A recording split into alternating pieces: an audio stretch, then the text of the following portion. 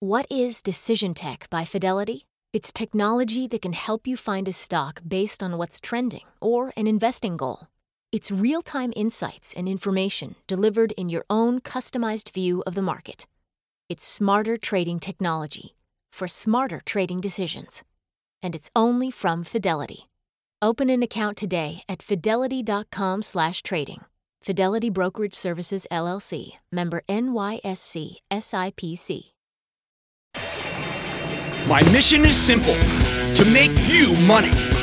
I'm here to level the playing field for all investors. There's always a bull market somewhere, and I promise to help you find it.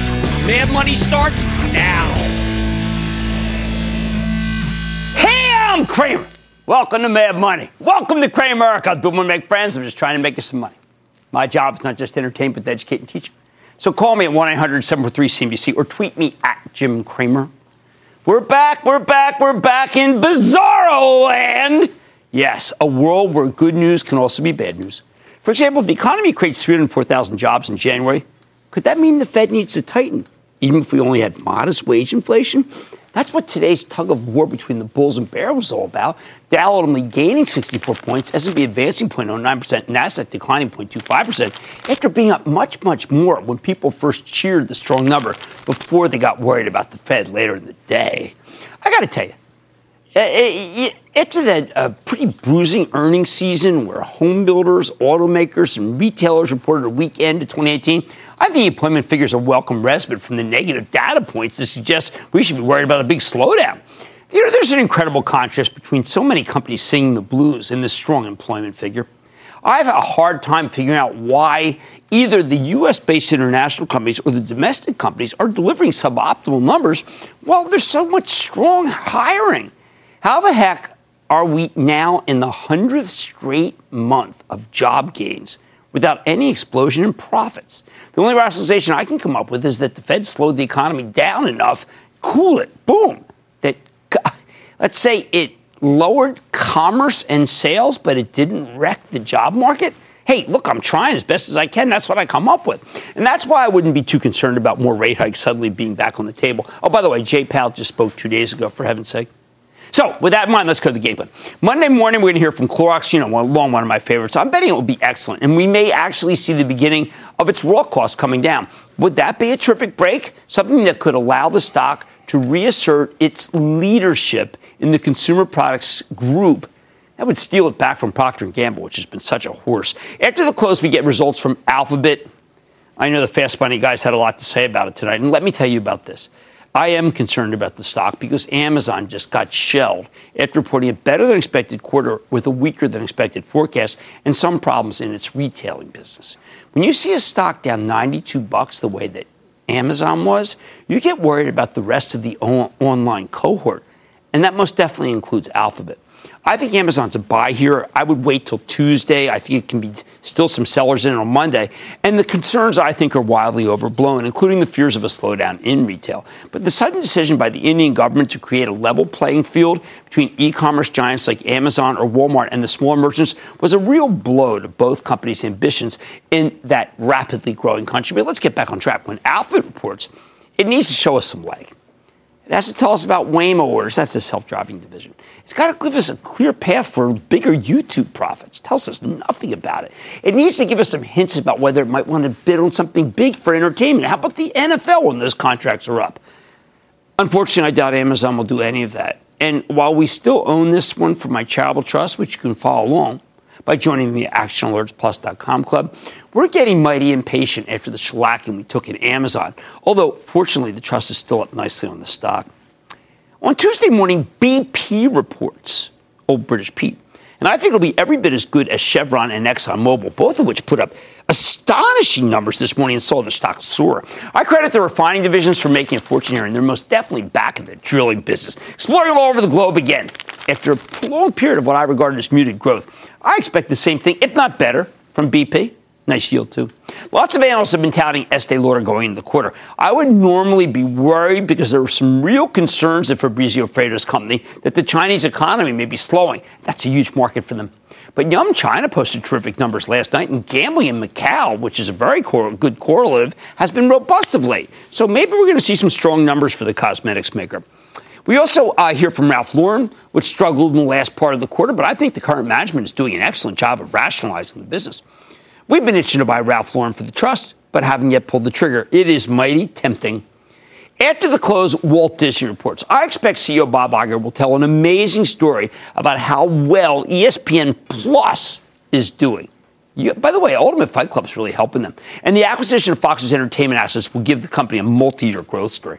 I know Disney's having some trouble selling some of those sports properties they've been forced to divest, but I think the focus has to be on the long-term growth here and the digital-driven recovery at ESPN. And these are much more important. We own Disney for the trust, and I'm hoping it comes down so we can buy more into weakness. Merck reported a fantastic set of results today. It deserves to trade higher. But the best acting big pharma stock remains Eli Lilly, with its diversified cancer, diabetes, and migraine franchises. Not to mention perhaps the most promising rheumatoid arthritis drug out there, and that's a huge market. Be careful. It's a stretch to think that Lilly can still keep running. Maybe if you get a market-wide pullback, though, perhaps caused by something that has nothing to do with Eli Lilly, think China, that might be a chance to buy some ahead of this quarter. Wednesday, we hear from two companies I like very much that could give you some real pyrotechnics, Spotify and Take-Two Interactive. There's a lot of skepticism surrounding both these companies, even as I regard them as staples in millions of homes. Spotify is a worldwide subscription-based music business. I think it can compete with anyone, yet it's gotten very little respect from the marketplace. As for Take-Two, you know what? People have been whispering a little negativity about Grand Theft Auto sales of late, and the stock's gotten taken to the woodshed. Hey, why don't we let's see what's happening here? I think Red Dead Redemption is selling well. Do you know that we have seen endless estimate bumps of late for Chipotle, which tells me that you should be ready for a blowout when the company reports after the close on Wednesday. CEO Brian Nicolait of Taco Bell has orchestrated a magnificent turnaround here. I like the story. I just remember that the stock's already up pretty substantially. Hey, guac price is coming down. Well, Bar San Miguel tells me that. Thursday, we find out how much President Trump has helped out the stock of Twitter. Actually, in truth, the company never really discusses anything involving the president's tweets. They tend to focus on how there are whole mayoral elections in Spain that are determined by tweets. Either way, I think Twitter remains a viable alternative for companies that want to advertise on the web, so I think the stock is intriguing. I'm also interested in Grubhub because the delivery market has become one of the hottest and most contested spaces out there. Employment is so tight in this country, I don't know if Grubhub can get all the workers it needs, especially with Uber Eats breathing down its neck. It might be the labor cost issue that fells the stock of this very well-run company, which has already retreated a great deal. Toys are all over the place in the wake of the closing of Toys R Us, and I still think it's playing havoc with Mattel, which reports after the close Thursday, and Hasbro, which reports Friday. I think Mattel's balance sheet needs a fix-up. Hasbro, I like it. Ventas has long been one of my favorite real estate investment trusts. It's a 5% yielder that rules the senior housing market. I bet it delivers a fine quarter on Friday. I bless buying some ahead of the results. Bottom line, we're still basking in the glow of a Fed gone pragmatic while employment stays strong and inflation is tame. That's the ideal backdrop for stocks. I say be ready to buy the next dip because 2019, which was supposed to be going to be the year the business cycle finally keels over, may turn out to be surprisingly rewarding. How about we go to Matt in Virginia? Matt. Hey, Jim. I'm calling for your opinion on Nutanix. A while back, they shifted to a software and subscription model, moving away from pass-through hardware sales. In conjunction with their managed iCloud services, my question is, do you see this as one of the next big tech companies, or do you see them being acquired by a larger company like Cisco or Google? Well, I don't think they will be acquired by Cisco, and I don't think Google is interested in them. And I do prefer VMware, which is their sworn opponent. I think that's a better bet for you than Nutanix, although Nutanix is a good company. How about Mark in California, please? Mark. Booyah, Jimmy. Hey, man. Hey, I'm trying to live by your words of advice and stay with winners and not buy falling knives. Edwards Lifesciences just reported decent earnings yesterday. Am I heart smart to stick with my investment in Edwards Lifesciences? I like Edwards Lifesciences so much. I think that it is one of those that if it weren't so high, I'd say, look, you go higher or get a bid. Now, the stock's a little too high to get a bid, but man, those guys are great. I love their products. I love what they do, but more important, so do doctors. EW is a buy. Michael in New York. Michael. Jim, thanks for taking the call, my man. Okay. Where do you think the most long-term value is in the cloud market? Which stock would you pick? Hitting another big, expensive cloud player like you mentioned in the segment yesterday, or a cheaper stock like Cloudera that's not profitable yet but just bought out its competition? Or there's always the cybersecurity market. Well, I'm interested in Cloudera because, why? Because Cloudera just merged with Hortonworks. That deal just closed. I think you might have an interesting stock there. I think that stock is going to surprise people.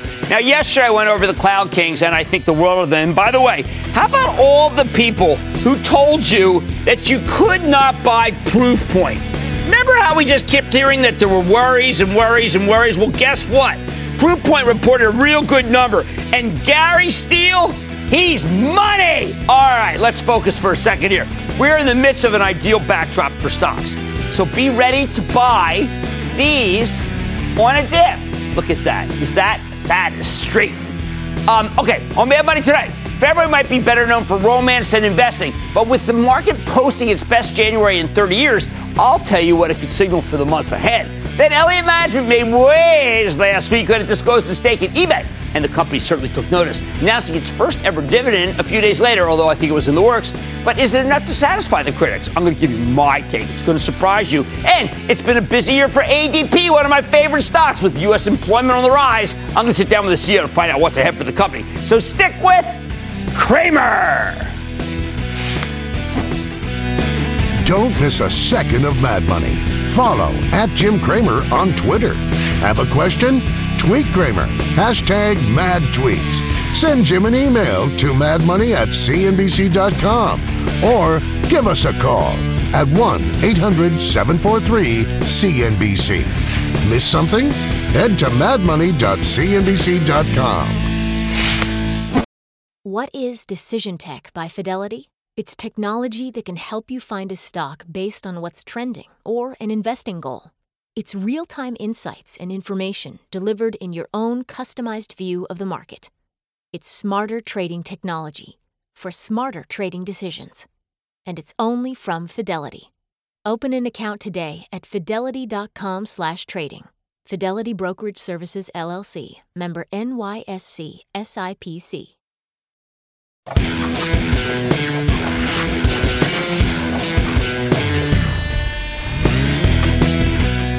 As January goes, so goes the rest of the year. Or something like that. Yep, you can expect to hear that nonsensical ditty multiple times over the next couple of weeks. I already heard it a few times today. It's very important to steel ourselves against these bromides. We had an 8% run in January. Oh, it was a fabulous return. And you better believe a host of commentators will be tempted to extrapolate from that number. But here's the thing. There's really not much correlation between how the market performs in January and how it performs in the next 11 months. I don't care about the charts. I don't care about the graphs. Repeat after me. Past performance is not indicative of future results. Yet the punditocracy is always trying to link non-linkable events with an unbelievable level of certainty. It's crazy.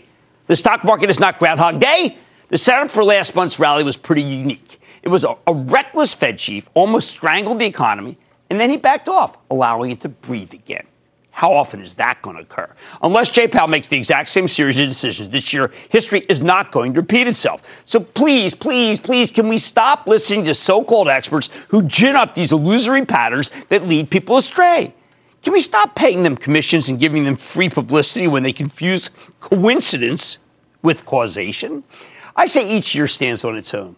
I don't know a soul who predicted that disastrous December we just went through, the worst since the Great Depression, by the way. This was a nauseating, out of nowhere, and most of all, short bear market. And it was very much the Fed's creation. Almost no one saw it coming because no one thought the Fed would do what it did. In fact, all I heard going into the fourth quarter was the opposite. When the market's doing well for the year going into September, you're going to end the year strong. Another useless so-called truism. Here's the problem. Years are not football schedules, and the collective line in football is often right, far more right than the collective line in the stock market. On the eve of the big game Sunday, we know the odds favor the Patriots because there's some predictability. But even then, let's face it, there's an oblong ball that's bouncing around, and it's the great but unheralded Burt Bell, The NFL commissioner from 1945 to 1959 would tell you on any given Sunday, there can be an upset. That's what I feel like saying about this. On any given Monday, Tuesday, Wednesday, Thursday, or Friday, there can be an upset. We should start saying this to these prognosticators who tell us as January goes, so goes the year. There can always be an upset. As I get older, I feel the need to warn people, to warn you, that stocks are much less about precision and predictability and much more about chance. Which brings me full circle to this market's phenomenal recent run. You know why stocks had such a good start this year? For the same reason they had such a bad end last year, our Federal Reserve chairman.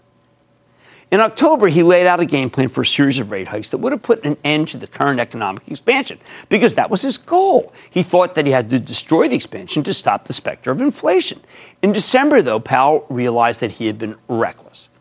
There were other forces doing the job of keeping inflation down for him, so the Fed could afford to be less aggressive. That's why sometime after the Christmas bottom, he made up his mind to let those forces play out, thank heavens. When Powell unveiled his new, more responsible attitude at the beginning of the year, the market caught fire. That's why the S&P rallied almost 8% last month. It had nothing to do with the calendar. So hold your ears when commentators who should know better blather on and on about non-existent relationships between the stock market and the months or days of the year. The one thing I know for sure, their confidence in the calendar and history is misplaced. They'll be proven wrong, and they will never, ever, ever admit that they were wrong or that their hubris and ignorance cost you money. Let's go to Paul in Texas, please, Paul. Booyah, Jim. Booyah, Paul. Because of current turmoil in the market, I started looking for good, solid companies that pay dividends. Okay. I'm specifically looking for 5 to 7% yield. Because of this, I started paying attention to payout ratios, but I'm finding anywhere from 10 to 300% payout.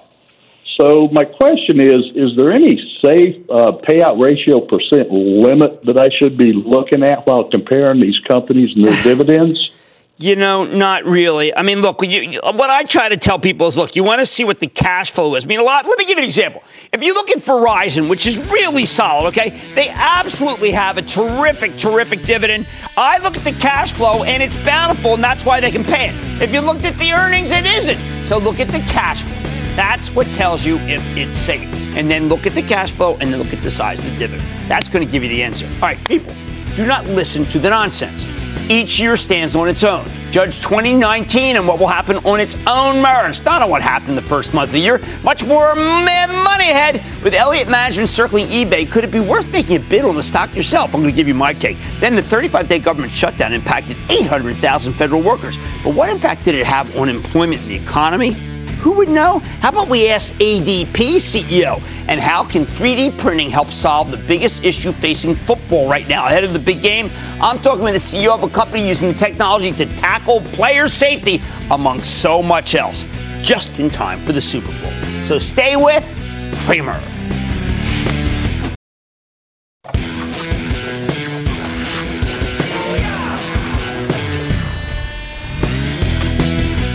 Every time you hear someone ranting about the need for compromise and cooperation and civility, they're always mentioning this stuff in reference to Washington.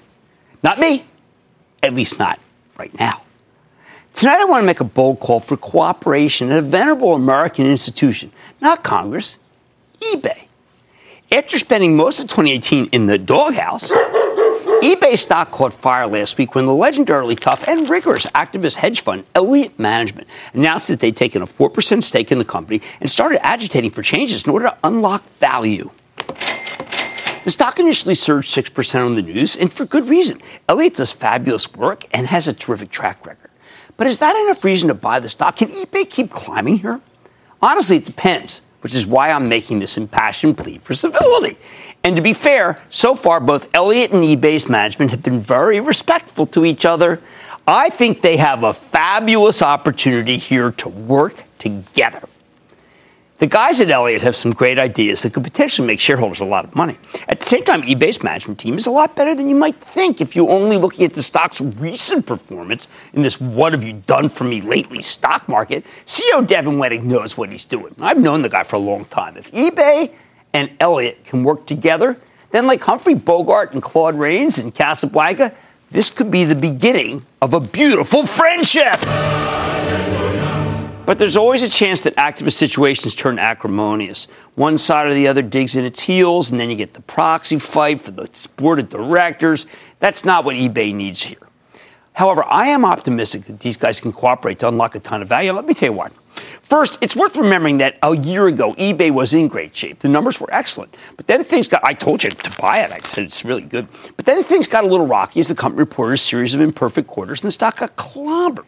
Now, I'd argue this business is doing better than many investors seem to think. Certainly better than the stock looks like. Last February, the stock spiked to $47 after eBay guided for $225 to $230 for earnings in 2018. Sure enough, they ultimately earned $232, yet the stock's now at $34. What's the problem? Slowing sales growth at the company's core marketplace business, and that is a big deal. Specifically, eBay's gross merchandise volume, the total volume of stuff that gets sold on the platform, slowed from a high single-digit growth rate near the end of 2017 to a flat growth rate by the end of last year. You know, former partner PayPal actually mentioned on our show last night that it's one of the reasons why PayPal didn't blow away its numbers. Now, there's also been a bunch of operational issues, incorrect billings, lost photos, warped titles, many other problems that management ended up apologizing for at the end of last year, even though they have sped up the time to delivery. And that's where Elliott comes in. On Tuesday of last week, they announced their 4% stake in eBay and published a public letter to the board of directors. Elliott believes the stock can get to 55 or maybe even 63 by the end of next year, up from 34 right now, as long as management takes their advice. Elliott's plan? They want eBay to consider spinning off an incredible division that I know I use all the time called StubHub, the online ticket exchange platform, as well as their online classifieds business, which I didn't know a lot about, which is a lot like Craigslist. These two divisions are growing like crazy, but because they're buried within a much larger online marketplace company, they don't get the valuation they deserve. I agree with that. Next, Elliott sees a lot of value in eBay's core online marketplace business, but they think it's been mismanaged. They want the company to focus its efforts here. They also have a bunch of suggestions for how eBay could potentially cut costs, and they propose that the company return more capital to shareholders. Finally, while Elliott didn't call for anyone's head, they argue that eBay needs the right talent in place to oversee their turnaround plan. The most encouraging sign for me, Elliott ended the letter not with demands, but with a simple request that management take their ideas seriously and work with them for the good of the business. In response, the stock vaulted 6% in a single day. It's now up more than 10% since Elliott's announcement. That includes a modest rally after eBay reported an okay quarter on Tuesday. Now, so far, I think management has handled this well. When eBay reported they raised their buyback, $5 billion earmark for 2019, also rolled out a dividend that currently yields 1.6%. Hey, that's better than Elliott asked for, although sources familiar with the situation say the move was in the works before this. The major bone of contention is the breakup. On the conference call, Wennick talked about how StubHub and the classified business drive traffic to eBay's online marketplace. Then he added, and I quote, "But we will always evaluate our assets and will continue to do so," end quote. So maybe they're more open to the idea than it seems? Personally, I think Elliott's dead right on this one. eBay's classified businesses are already designed to operate independently. They actually compete with eBay's marketplace. More importantly, StubHub could be a lot more valuable as an independent company or as a takeover target, perhaps for Live Nation, the owner of Ticketmaster. Remember, eBay spun off PayPal back in 2014, and that's been a huge win for shareholders. Why not do it again? I think StubHub is an incredibly valued property, but you really can't tell because it's so deep inside of eBay. As for the operational issues, I think everybody involved wants to see eBay's margins go higher. So this might be an area where it would be very easy for Elliott and eBay to work hand in glove together to fix this, especially since Elliott has a lot of experience helping companies figure out where to cut costs. The trickiest part, we don't know if Elliott will push for new management or even a new board of directors. While they didn't explicitly ask for a board seat, this is a huge hedge fund that is very good at getting what it wants. If Elliott gives Devin Wennick and his team a chance, though, I think they'll be pleasantly surprised. Wennick pushed for eBay to spin off PayPal back in the day when he was running the marketplace division. And there were a lot of people at the company who were really against the split. He argued for it. So I suspect Wennick would be open to anything that he thinks can unlock value here. He's improved the customer experience and turned eBay into a business that's either number one or number two in most of its markets. He's repurchased 25% of the share count at terrific prices, including recently at 28, stocks at 34. Sure, eBay had a slowdown in the fourth quarter, but you know what? I've been thinking after the shellacking that Amazon took today. I mean, you know what? Amazon didn't have such a great fourth quarter either when it comes to marketplace. So if Wennick and Elliott can find a way to work together here, I'm very optimistic and believe the stock could have a lot more upside. The bottom line, Elliott management has done a ton of research into eBay, and I think they make some very good points. But I want to stress that the best person to implement their plans is the current company CEO, Devin Wennick. If like me, you believe that eBay and the activists can work together, then the stock is absolutely a buy here, even after its big move up since Elliott's announcement. I want to go to Bill in South Carolina, please. Bill.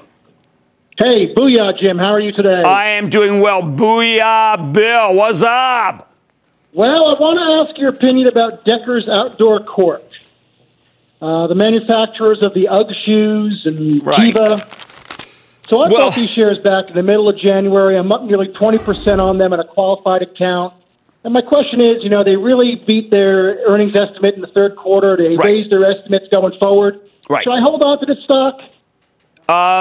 I think so. I think that they're in a big turn, and I think it's doing well, and I think it's cold out, and I think that this is a bit of a trading stock, but I think that you can let it run a little more. How about Marcus where my daughter lives? Marcus in Oregon. Marcus.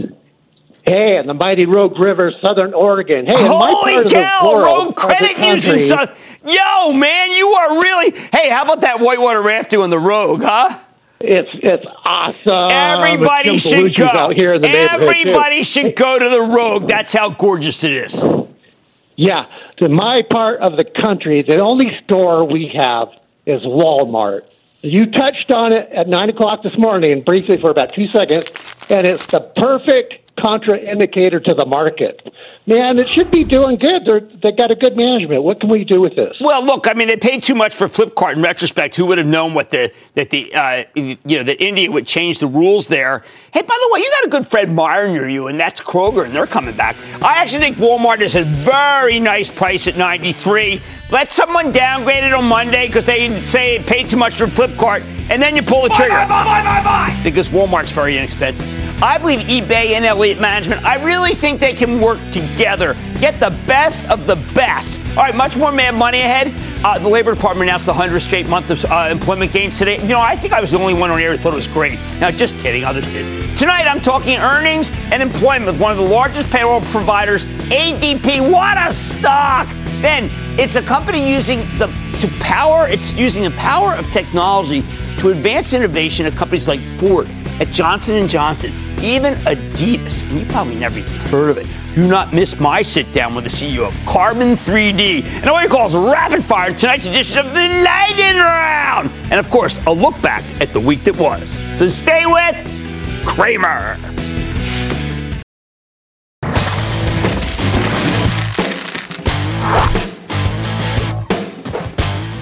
This morning, we got some fabulous employment numbers from the Labor Department, with the economy adding 304,000 jobs in January, despite the government shutdown. It was a blowout, but it's only one number. If you want to get a clear read on the labor market, I always like to hear from Automatic Data Processing, ADP, the nation's largest payroll processor with a big human capital management business. This is a terrific company with a stock that's been roaring. We've been behind it the whole way, especially since ADP did report a terrific quarter on Wednesday, although actually they were pretty humble, if not outright self-deprecating about it. So let's take a closer look with Carlos Rodriguez, the president and CEO of Automatic Data Processing, to learn more about the quarter and the broader labor market. Mr. Rodriguez, welcome back to Mad Money.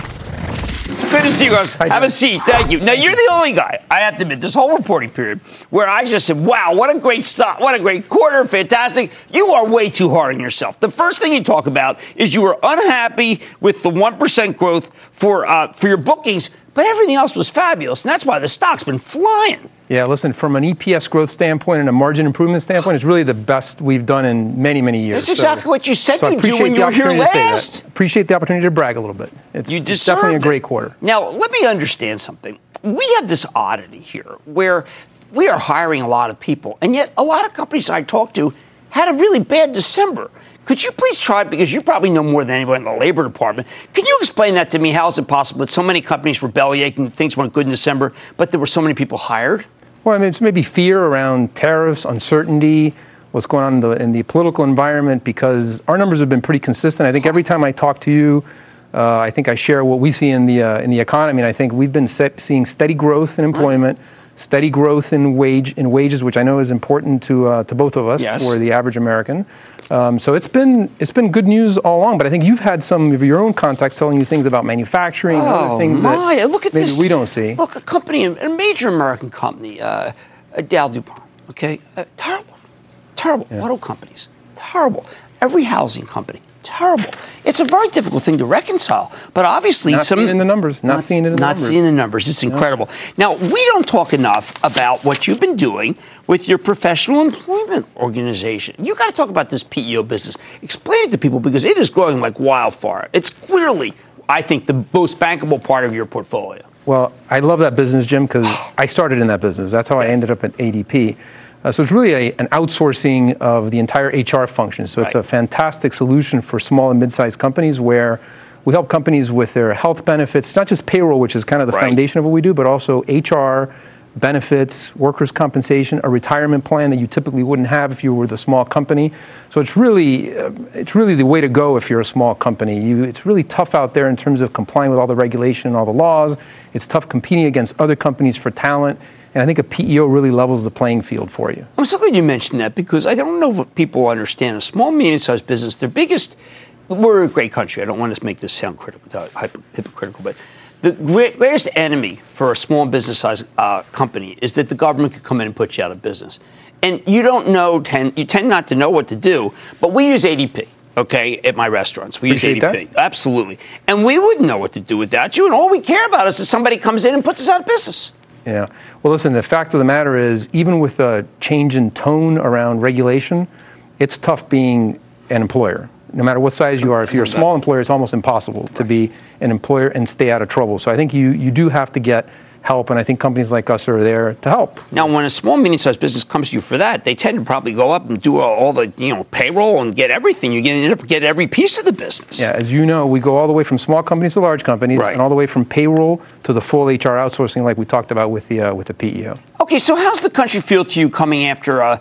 Do you notice a difference just in attitude very quickly if the Fed is geared toward having multiple tightenings, which I like for you because of the cash balance, but then is a little bit easy. I think it's more important, frankly, that you have job creation than cash balance. You're dead on. You're dead on, Jim. I think it's not only about job growth, but it's also about having a healthy, strong economy. Right. I think if the Fed, as you've been saying for now several months, if the Fed tightens to the point where everything comes to a halt, that's not good for anybody. It's not good for ADP. So, yeah, we like increasing yields, but frankly, yields were coming off of such a low that we still got a little gas in the tank with where they are today because our portfolio is laddered. So we still have some gas in the tank in the next couple of years, and we'd be really happy if this results, the Fed pause results in a strong economy that endures here for a couple more years. Oh, absolutely. Now, one last thing. We had this government shutdown. There were companies that got extended to one part of the government. Is everybody okay? Can they snap back quickly, or do we incur some real damage because this one went on for so long?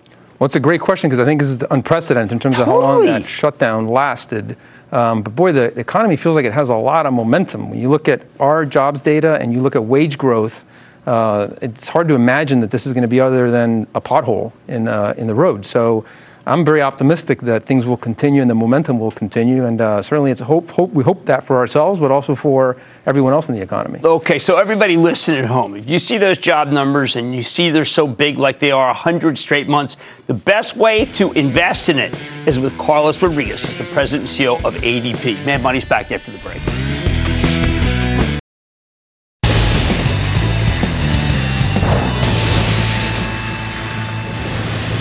It is time! It's over the light. And then the lightning round is over. Are you ready, Ski? Get it! Over the lightning round. It's over with Alonzo in Virginia. Alonzo! Booyah, Jim. Alonzo of Winchester, Virginia. Love your show. Oh, man. Good to hear. It's a long week. What's going on? I am working a long-term portfolio for my 16-year-old son, Miguel. What do you think about BAC, Bank of America, for his portfolio? I think Brian Moynihan is doing a remarkable job. It is one inexpensive stock. They keep buying back stock. It's got a good yield. It's going to get better because it's going to raise the dividend. Bye.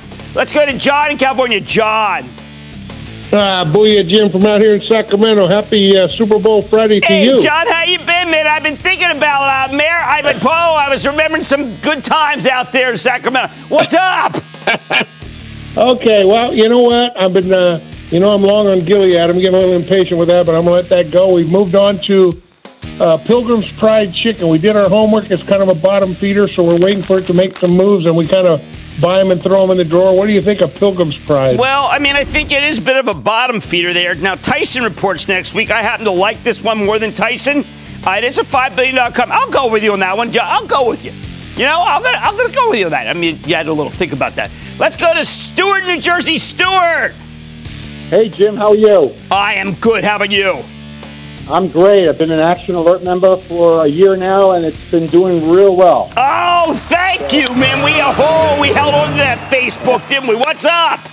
Yeah, and I want to thank you for Canopy. I took a cue from you. I named my rescue dog Canopy. Canopy rocks, although Alex Burns, my old friend, was out there trashing the Canopy, the whole cannabis sector, but Canopy's got the cash. What's up? I'm up 40% on that. Thank you, Mr. Cramer. Yes, we want to help people make money. That's the plan. How can I help? I'm interested in Kemet now, KEM.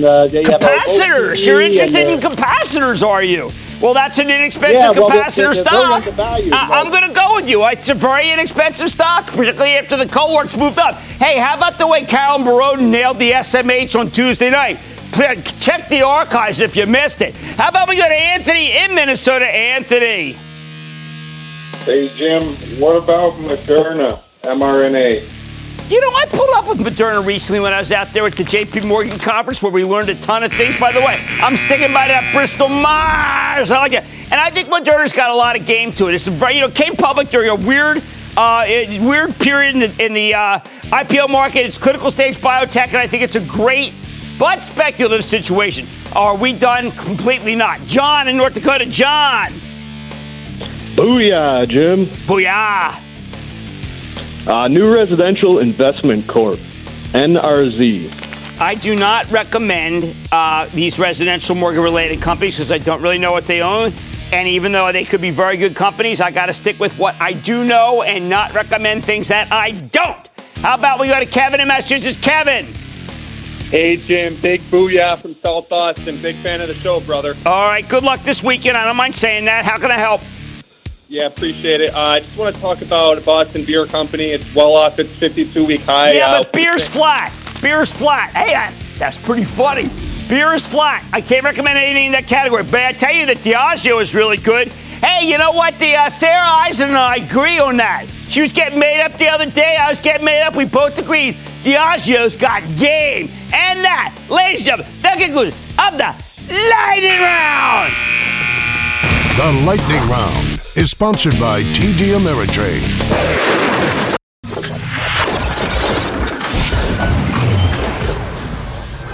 Hey, Jim, a big booyah from South Jersey. Go Birds! Go Birds! So call me 1-800. Oh, bust that. Holy cow. What happened? This morning at 6:30. What's the matter? Would you take a page from the Larry David playbook and curb your enthusiasm?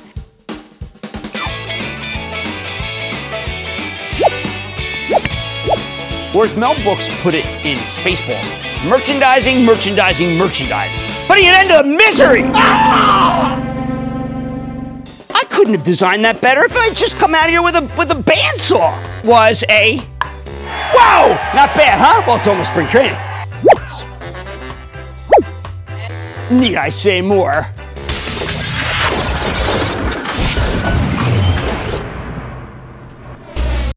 Take control of your financial future with the new madmoney.cnbc.com. Cramer's exclusive CEO interviews, full episodes, analysis, even your own soundboard.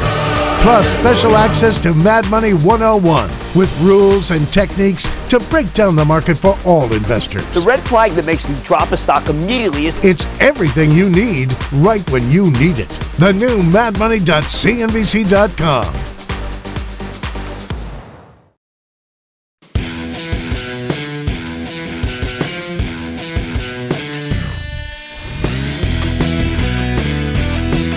You know and I know that investing is all about trying to predict the future. That's why every now and then we like to go off the tape with privately held startups, the kind of ultra-innovative companies that can potentially revolutionize an entire industry, and we've got one tonight.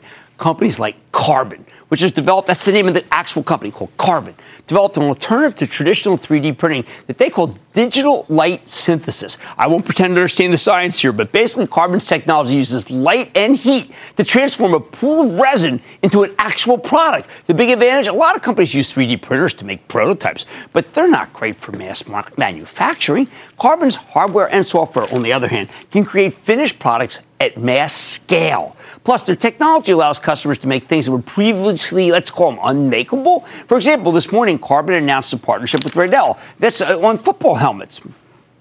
They can digitally manufacture a custom lattice liner for each helmet, okay, so that everybody's will fit individual players, not one size fits all, because that doesn't work. So with the big game coming up this weekend, let's take a closer look with Joseph DeSimone, who is the inventor. He's the co-founder behind Carbon. He serves as the CEO. Learn more about his company, its partnership, and I got to tell you, one amazing helmet. Mr. DeSimone, welcome to Mad Money. Right. Good to see you, sir. Thanks, Jim. Nice all right, Joe, I got to tell you, when I ask moms and dads whether they let their kids play football, the first thing they say is, are you kidding me? They have not developed the technology that makes it so my boy won't have a concussion.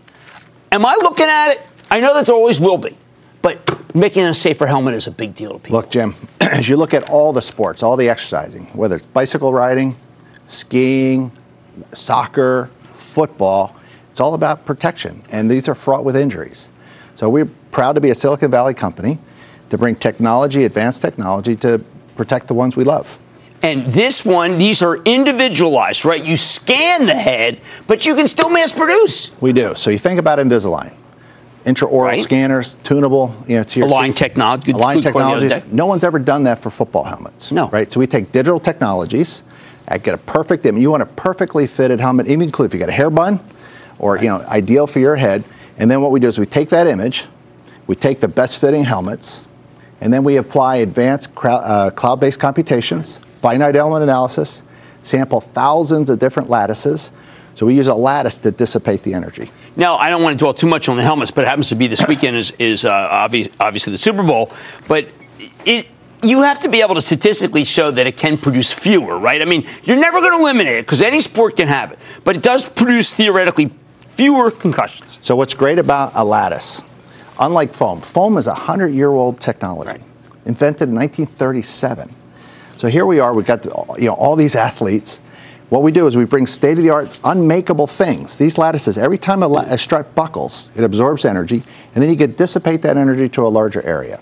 We certainly believe in changes of attitudes and behaviors, proper tackling, the kickoff, but taking these kinds of lattices quantitatively allows us to dissipate energy more effectively. Okay, so give me some other things that you're mass producing that were unmakeable or certainly not done as well. Well, I'm wearing these Adidas running shoes, right? So This is another example of taking lattice designs. This is a data matrix, so we have traceable parts. We can make these at scale, a big partnership with Adidas.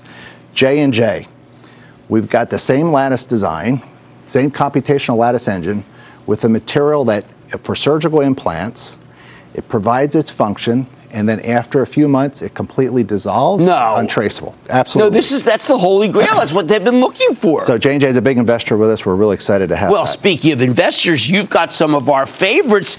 Alan Mullally's the man who told me about your company, the man who saved Ford and that so it didn't go bankrupt. Alan's amazing. We got board members that are really passionate about this. As you know, Alan's Mr. Digital Manufacturing. Yes, he is. And he's done that when he lead engineer of the 777 back when he was at Boeing. Right. We've got a big partnership with Ford a couple weeks ago at the Detroit Auto Show. We have the first 3D printed parts on a production vehicle, the Ford Mustang, F-150 truck, and the Ford Focus. And how about Ellen Coleman, old friend of the show? So Ellen, amazing. DuPont. DuPont, former CEO of DuPont. She's our lead director. She's really passionate about materials impacting people's safety. She started the security business at DuPont, and she's been a great mentor. Well, I've got to tell you, candidly, I did not know of your company until Alan checked in. You guys have been flying a little bit under the radar. We are. So this is it's a Silicon Valley-based company. We raised $200 million in December of 2017. Okay. At a $1.7. That's pretty new. $1.7 billion post. We have it's breakthrough in having a subscription model for manufacturing. Right. So think install base like. Think Intuitive Surgical, Illumina. We have growing install base. Right. That's a hardware, service, and printer. Then we have an app store for resins. Okay, at Silicon Valley, you need an app store. Right. We have these resins. The resins have the properties for all these different parts. Right. Between the two of them, we have a annual contract value. An ACV starts at the floor at about $70,000 per install unit. Twice that for our bigger printers, and we're in 11 different countries now. Well, what you're telling me is 3D printing at last, en masse, no more trinkets, is here. Finally for production. And as you go into these large volume applications, what happens is you start procuring resins. We're selling more resin in production applications. This industry, 3D printing historically, is an $8 to $10 billion prototyping industry. We're going after a $300 billion injection molding marketplace. Fundamentally different. At that scale, resin pricing can come down, opening up mass markets. And it's in use. This is not a dream come true. You got someone on the Rams that are playing with this. We've had a player on just about every team for the second half of the season. Roger Saffold has been wearing it for the Rams, and we're very excited about that. Well, we're all excited. Maybe the Rams can beat the Pats. How about that? It would be. We love the old guy, quarterback for the Pats, but certainly, as long as the game's as good as last year. Yeah. No, the outcome is as good. That may not happen this year, but thank you so much. This is very exciting. That's Joseph DeSimone. He's the co-founder and CEO of Carbon. I bet you're going to hear a lot about Carbon in the future. Stick with Cramer.